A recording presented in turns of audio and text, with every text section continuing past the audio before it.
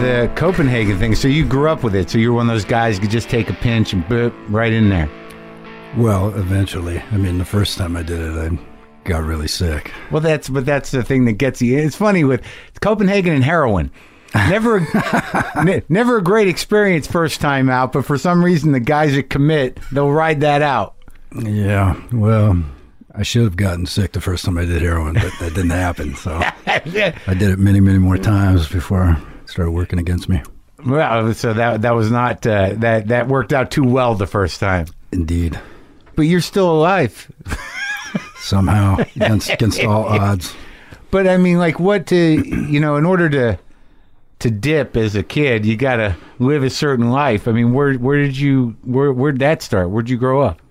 I grew up in a small town in central Washington, which is like mainly farming, ranching. Near Spokane or no? Right between Spokane and Seattle, right in the exact center of the state. So, like Washington, like it always strikes me as beautiful, but there's a sort of creepiness at the core somewhere.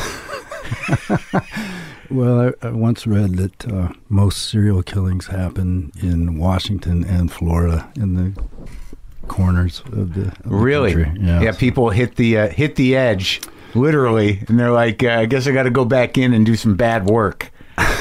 I've gone as far as I can go geographically within the confines of this country.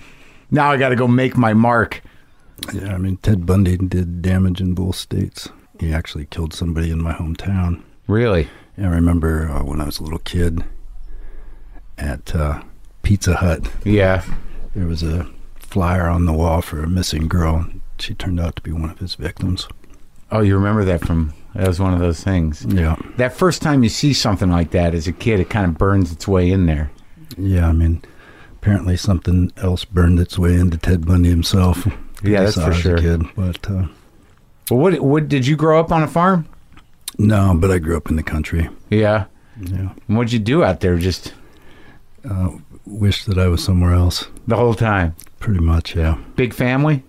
No, small. Just me, my mom and dad, and my sister. That was it? Was he a farmer? No, they were school teachers. Oh, that's noble. I guess. No, is the memories too polluted by other things to? Yeah, man, it's too raw. Yeah, bad times.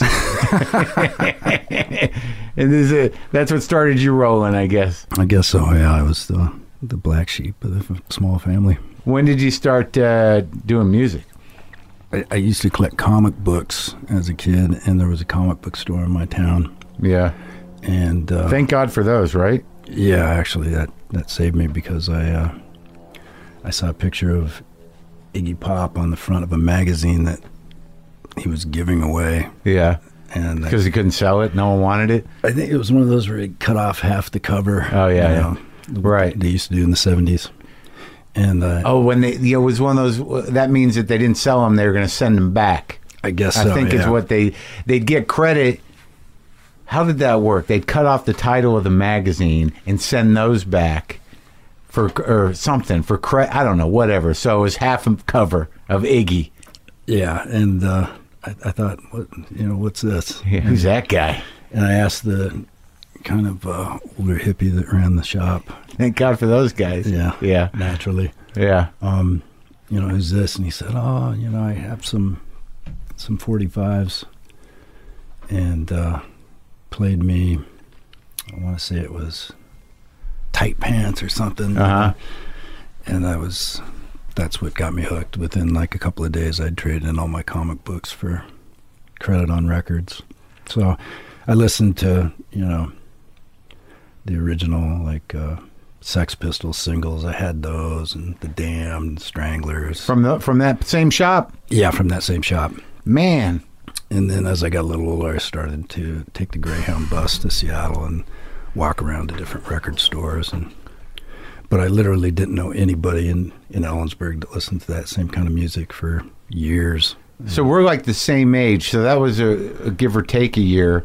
So that was like that time where, You really those were the only places you could get it. You needed that one record store, or you needed this weird community of friends that would send you shit from other places, or else you were just locked in mainstream fucking towny music, which isn't bad.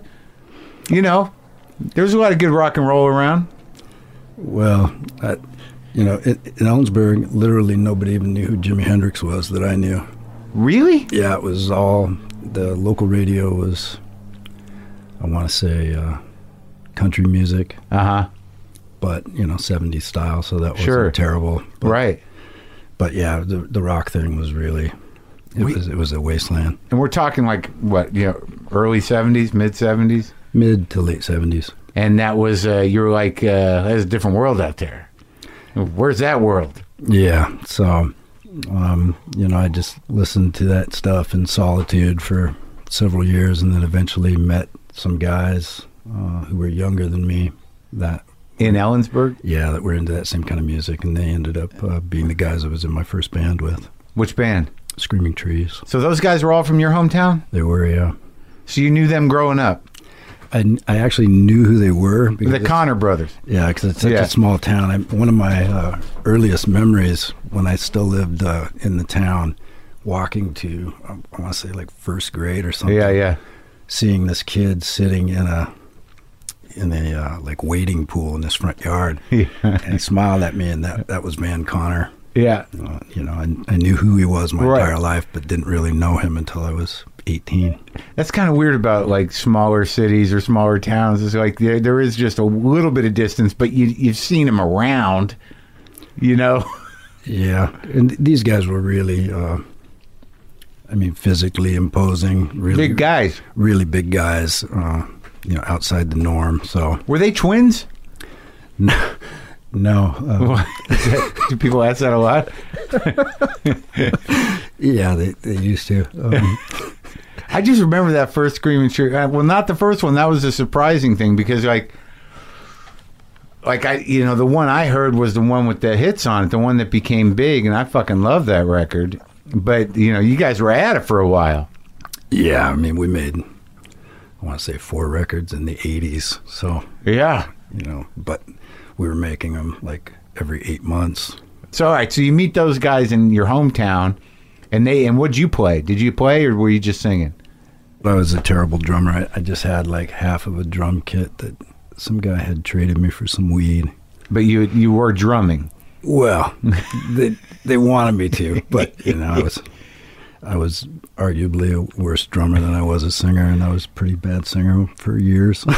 Really? Yeah, it took me a while to learn how to do it. Who were you initially? Who were you modeling yourself after? Well, initially I was singing songs that the guitar player for the Trees wrote, and he wrote them, to suit his voice. Uh-huh. And he had a much higher voice than me, so you're shredding your... I was either like singing really high or singing like 2 octaves lower, which was easier, but also still like completely right. Not correct. Not your sweet spot. Not my sweet spot at all. Yeah. We weren't anywhere close to being savvy enough to like change keys on anything. So right. For years, literally, I just tried to find a way to sing stuff.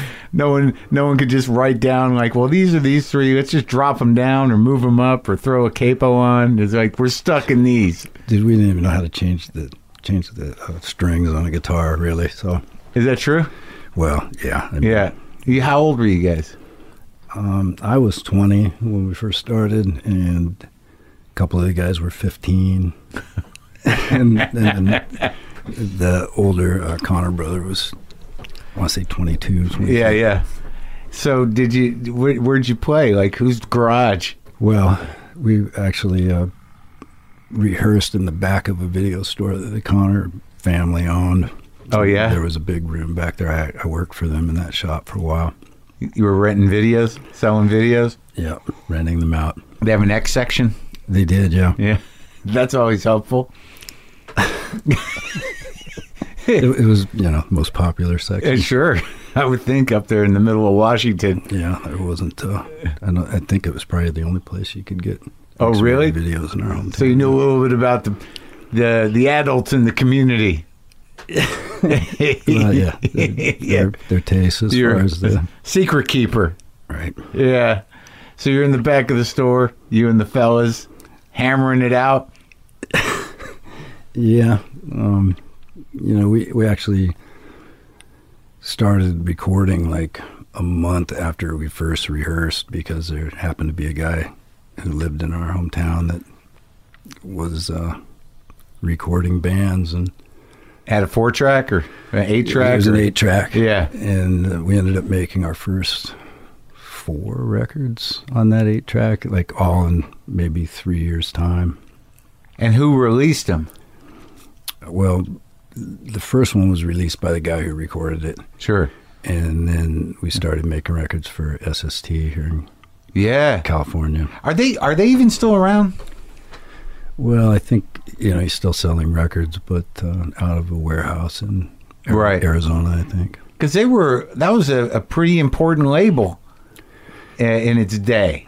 Yeah, I mean, for us it was...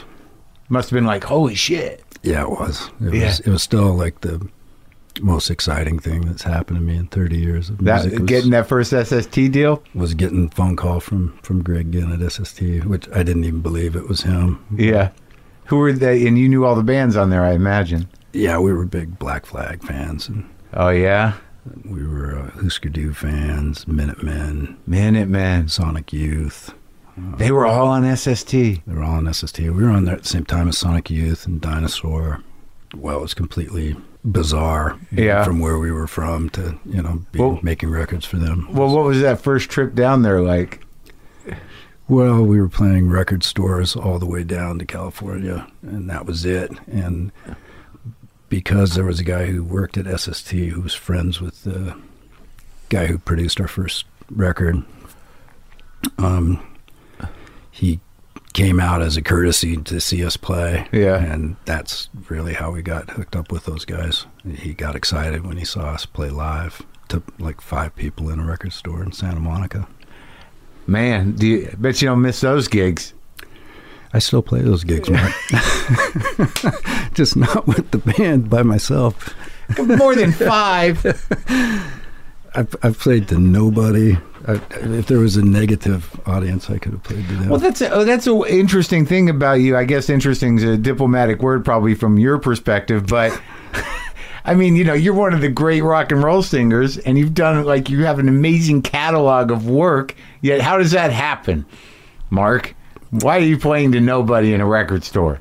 I don't know how that happens, but it does occasionally. Fucking music, right? Yeah. I've played at weddings. I've played at a funeral. I've played everything. As a to honor somebody or as a paid gig? To honor somebody, but both times, wedding and funeral. Oh, okay. But it wasn't like, man, things are bad, I gotta get a wedding gig. No, but if somebody offered me one, I would definitely take it. Would you? Depending on how low my bank account was at that point. Well, Light in the Attic did that. They did that beautiful box set, right? Yeah, they did an anthology, and Sub Pop did a box set like a couple years ago of all my early records. Yeah. So. And do they sell all right? Well, when Sub Pop released the box set, I finally recouped with them after like 17 years, so I guess it sold something. But so you're even with Sub Pop? I'm even with them now, yeah. So what was going on? So you're you signed an SST and you're 20, 21? Who put out the big record that you guys did? Epic. So what was happening when you got there? What year was that? We actually signed in 1989 to Epic, which was sort of predated everybody else doing it. Really? Yeah, in fact, I remember they were putting us on metal compilations, and there really wasn't the sort of grunge genre. Yeah, it's weird because it in retrospect, I don't know if it was a genre. Was it really? No, it's just because you guys were rock bands. I mean, all like Pearl Jam is a rock band. Nirvana is a rock band with a few pop chords. Yeah, I mean, like most things, it was a media construct. Well, but was there a community?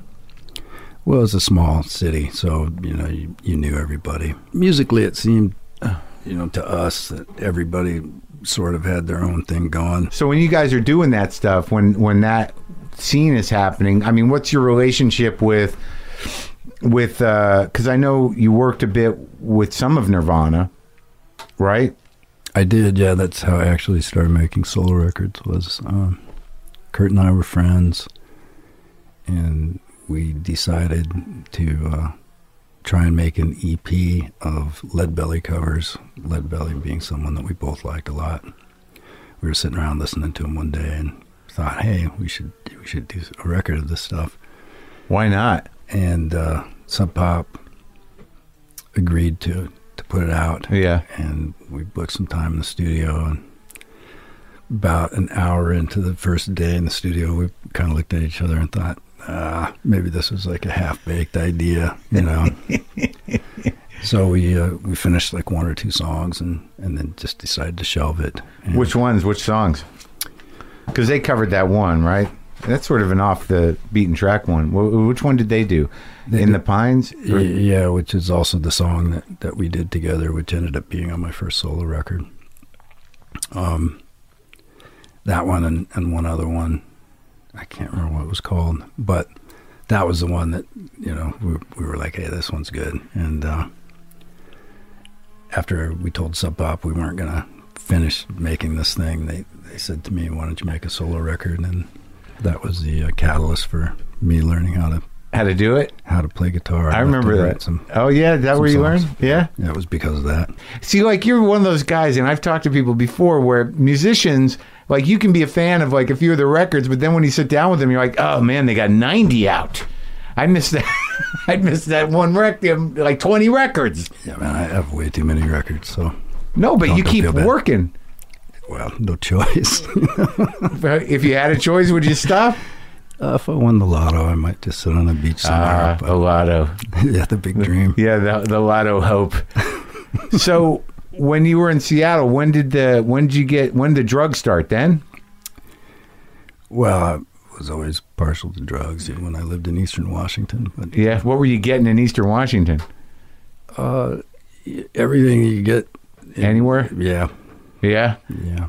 But you were sort of there, like that tar shit preceded the meth shit, right? Yeah, and for me, both worked out. Yeah. you gotta be up and you gotta be down. Yeah, simultaneously, they're part of my story. Yeah. Did you find, because I was trying to kind of tap into, like, because I listen to Gargoyle, and you know those, I tend to like I like those last two cuts, the First Day of Winter and Old Swan, you know, like on the new record. Oh, thanks. And I like, there's always been the thing about your voice, but not just about your voice. It doesn't matter. It doesn't seem to matter who you're playing with. There's this, what did I write down? Me and my poetic impulse. I said, the tone of sound, you can feel the Pacific Northwest, the haunting comfort of the weight of the gloomy sky. And I said, he's an existential Viking. There you go. There's your blurb. Do you need a blurb for Gargoyle? I just got it. Thanks, man. But, you know, I think there is something to that. Don't you ever, I mean, there's a place you go emotionally with the way you sing, and also with the chords you use, and even over the years, whatever song it is, it creates this space, man. I mean, I don't know how to ask an artist about that, but do you feel that? Do you feel where that came from? Do you think that some of that had to do with Washington or dope or what? I don't know. I mean, speaking of box sets, one of the first things that I actually heard that sort of informed where I would go with my own records, I was working in a warehouse for a chain of record stores in Seattle, and I had made, 3 records with the Trees already. And, yeah. But again, I wasn't writing songs or doing any of that stuff. And I saw this Nick Drake box set called Fruit Tree. And on the cover, it's just a picture of him like in a long overcoat, smoking a cigarette, like walking on a beach or next to a lake or something. It's a black and white photo. And I thought, Fruit Tree. Huh. What is this? And I asked the guy who worked there, and he goes, oh man, this stuff is great. And he made me a cassette of Nick Drake, Tim Buckley, and Leonard Cohen, all 3 of who I'd never heard before. How old were you? 23. Oh, that was 24. it. The Portal. Yeah, and so that really spoke to me in a way that, you know, very few things had before, that type of music. And, you know, I want to say maybe within 6 months I had written the songs for my first solo record and made that record. So it was really, you know, sort of my version of that stuff. Sure. If, you know. You were under the influence and not in your own voice yet necessarily. Right. Yeah. And, you know, could barely play 3 chords on the guitar to write these songs. So that was it. That was it. And I mean, everything I've done since then sort of, I mean, it's basically the same, but, you know, with a little bit more artistry, I guess. So I've, you know, been really lucky to play with guys who are actually really proficient and great artists. So. Well, you are. You're a great singer. Oh, thanks. But like Nick Drake, I was just talking to another dude about that today. I think I just picked up his 3rd album. That song, somebody asked me about which songs make me cry consistently. And that song, Time Has Told Me. That's beautiful, yeah. Oh, my God. It didn't end well for that guy. No, it didn't. But I guess it doesn't really end well for everybody. No. So. The end is not good. You just hope it's fast. Yeah. And I guess if you decide on it, it's good. You know, if you do it correctly, it might be pretty quick. Yeah. Do you find that, you know, I guess when you listen to Nick Drake, there's that element where you can hear the weight of I don't know if it's sad. I guess it's sadness. There's definitely a space that's created, and you do it too, that it feels like it could be sadness, but it isn't. It's almost like embracing a certain darkness. I mean, do you ever feel like what you're doing is like literally saving your life? Well, yeah, you know, for a long time I wouldn't have copped to that, but I think that it's true. You know, right. It's given me an outlet for whatever these, you know, ideas and thoughts, and give me a place to sort of create this alternate reality that's in a song or a record. Yeah. So cushions it, right? Yeah. Yeah. It's a big dark cushion. That's the other blurb. Big dark cushion. I'm trying to help you out. It's working. Did you find you know, and I don't talk about this much, but I'm always curious about it because I don't talk to too many people that have had a long experience with dope. But do you find that, like, because I've known a couple of dudes that I don't think they could have had the perception that they had without it. You know, that's so hard to say, really. Is it? Well, I mean, because I was never a dope guy. I did a few times. It didn't take. I'm probably lucky. Yeah, I'd say so. Yeah. You know, that's like. Well, you've done it both. You've written songs on and off. I have, and I've done records that I thought were really good on, and I've done records that I thought were really good off, and I've done records that couldn't come out because they were so bad when I was on. You know, I mean, ultimately it's a crapshoot. It's a gamble. Well, yeah, it's a gamble, and you know, my experience with that stuff is ultimately not a positive one because of the, you know, damages. You got pretty strung out? Done to my existence. Oh, yeah. Yeah. But, I mean, really, to be honest about drugs, the only drugs I ever did that sort of enhanced my abilities, I thought, wasn't really dope, but weed at one time, like, made me do stuff that I never would have done otherwise. I quit smoking weed for about 5 years, and then around the time I made my second solo record, Whiskey, I decided to smoke weed, and it made me do some stuff that I had never, you know, thought about doing, and of course it turned on me quickly, like all drugs. Well, yeah, because like if you've got the bug, you're just going to do it all day long. Well, anything I ever did, that's all I ever did. You know, after the first time it wore off, I was doing it again. Sure, so. It's your job. And then there was a brief period of time when, and I shouldn't even say this because I don't in any way advocate it, right? Because ultimately it was really damaging as well. But there was a period of time when I thought, like, this meth thing is really working for me artistically. I'm really getting a lot done. But those are really the only two, Well, I didn't get, I definitely was, absorbed with weed in a big way, but like meth, I've done both meth and dope, and like meth, I get it. There's at least a feeling of clarity. Yeah, definitely. Ultra clarity. And, there is an excitement to it, certainly, but it just really comes down to, I guess, whether you want to risk your teeth and your mental faculties. Right. Yeah. Yeah, and it's a dirty drug. It's dirty. Yeah, it's just non-organic. Non-organic indeed. As chemical as they come. Yeah. So, okay, so you do the solo records. Now, how did the relationship with Josh start? Well, Josh Homme. He lived in Seattle in early, maybe like 94. He was living in Seattle, 95. Yeah. Going to college, he had quit Caius and was trying to... Fucking Caius, what a band, dude. Great band. Weren't they? Yeah, fantastic. Wow. And he was trying to get on the straight and narrow? Yeah, he was trying to get on the straight and narrow. His brother lived in Seattle, and he was enrolled in University of Washington. Yeah. I had never met him, but I was a fan of Caius, and the bass player in the Screamy Trees knew Josh from something they had done together. Yeah. And we were looking to get a second guitar player, and he ended up saying yes, he would do it. And so he was actually already in the band by the time I met him. In your band? Yeah. They had rehearsed with him and everything, and then I came one day and he was there. So that makes sense. Yeah, I mean, it was obvious right away that he had way more on the ball than any of us. It was just sort of playing these rhythm guitar parts, but we got along really well. And eventually we were both living down here. He asked me to sing on the first Queen's record, but I was in long-term rehab at that point. I couldn't get out. 6 months?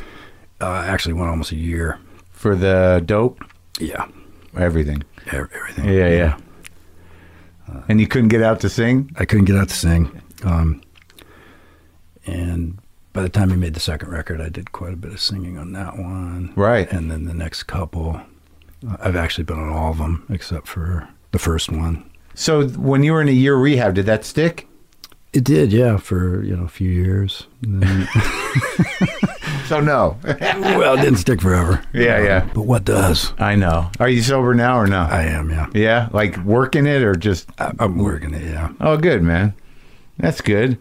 That's pretty much the only thing that... You feel better? Of course, yeah. Yeah. So a little more freedom, huh? Yeah. And no more... The job is over. Lots more freedom.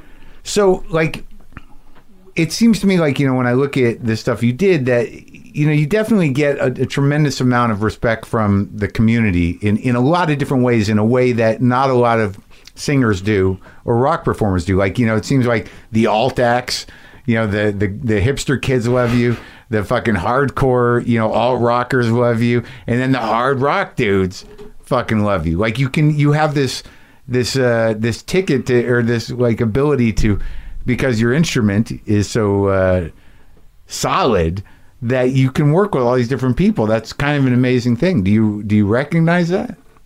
I don't know if I recognize the love you just described, but I recognize the opportunity that I've had, to work with all kinds of different people. And Guns N' Roses guys.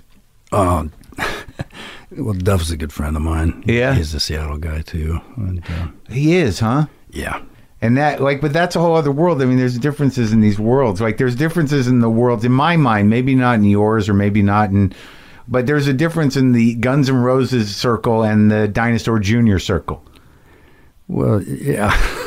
They seem to be different orbits. Rock, at Los Angeles, Hollywood rock and roll is specific. I mean, and I think that, Josh is sort of in between those sometimes, but he's definitely a hard rock guy. But then when you think about Jay's hard rock as hell, but it's his own weird thing. You know what I mean?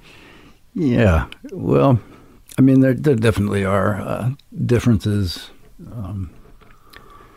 in the specific you know, communities, I guess. But that doesn't mean that people don't, you know, hang out, interact with people. that's weird, because as a guy who likes music and as somewhat of a fan and not, you know, of a lot of different people, you get this weird assumption that you guys are like comic book people, like you're like superheroes of some kind, and there are these different factions that, you know, but behind the scenes, I've learned after talking to people, it's like, you know, you pass in the hallway or whatever the hallway is or whatever that represents, and like, what are you working on? I got a thing going. It's like, you know, it's not, you know, there's a difference between the front room and the back room, you know? Well, I think, you know, a lot of that kind of perception is probably because of the sort of mainstream success of one band compared to like the sort of sustained different kind of success of a different kind of band, you know what I mean? Sure. Yeah.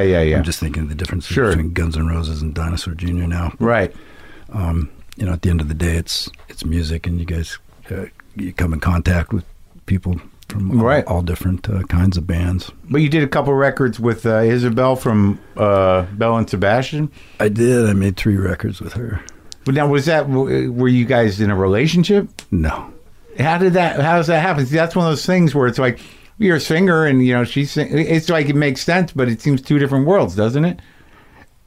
Or not to you?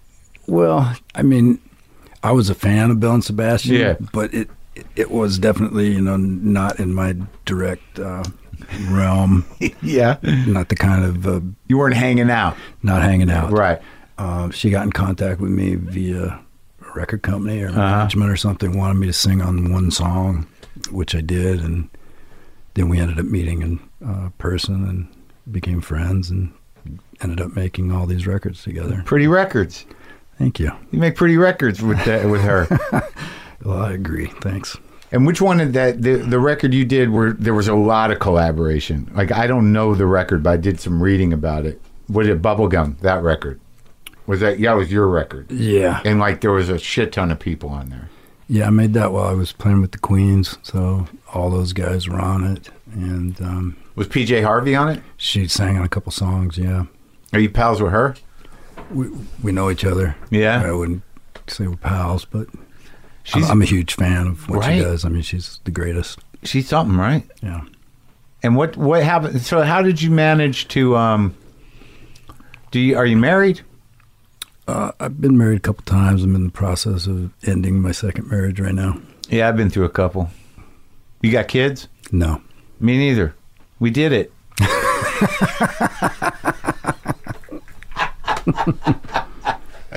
Yeah, we won, man. Don't ever look at it differently. Okay.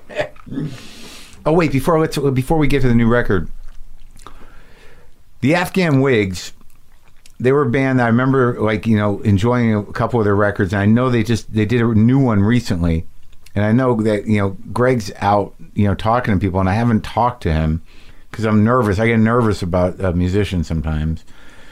But you guys known each other a long time, and you work together? Because I listened to a little bit of one of the records you did with him. Yeah, I mean, we played on a bunch of records together, and we're good friends. How did you guys come together with you? Because you record under another band name, right?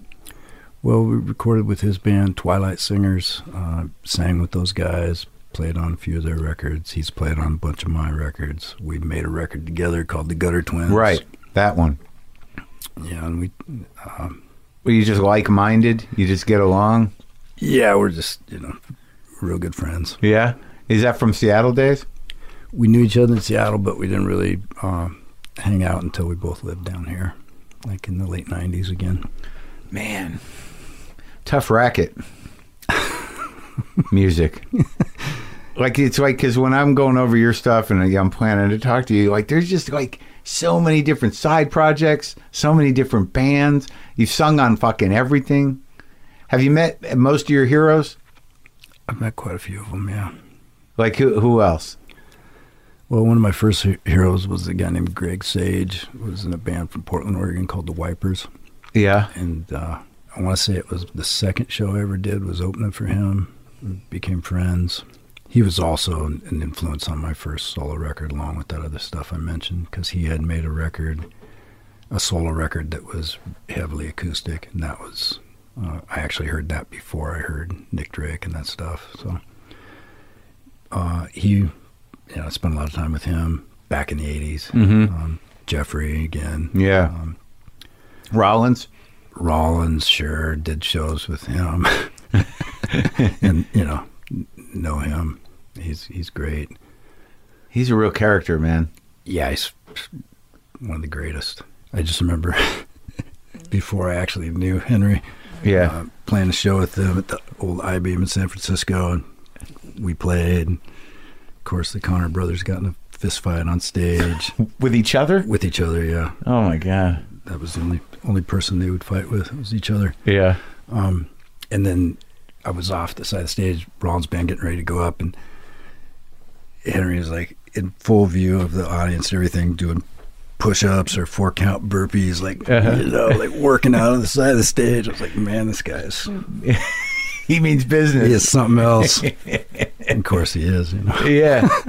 Is he doing all right? Have you talked to him lately? I saw him, I want to say, in, God, maybe it was 2010. Oh, it's been a while. Yeah. But we have, a lot of people in common. Yeah. Sure he's an earnest motherfucker, man. He is, yeah. Great taste in music. Oh, he knows everything. Yeah. I talked to him once, and he gave me all the, I did a series of shows with him, spoken word things, and he brought me a hard drive, said, here's some stuff, and I'm like, holy shit, where the fuck do you even where did this come from? Just studio versions of things. You're like, what is this? Yeah, man, he's something else. So on Gargoyle, this is you've done, this is what, your 10th record? 10th record with my name on it. Now, one thing I noticed, and I noticed this because, maybe I'm wrong, but I recently got sent the promo version. It hasn't come out yet of Ray Davies' new record from the Kinks. And, I don't know if it's because I'm 53 and that, I just listened to Amy Mann's new record and she's around our age, What, you a little younger than me? What are you, 52? 52, yeah.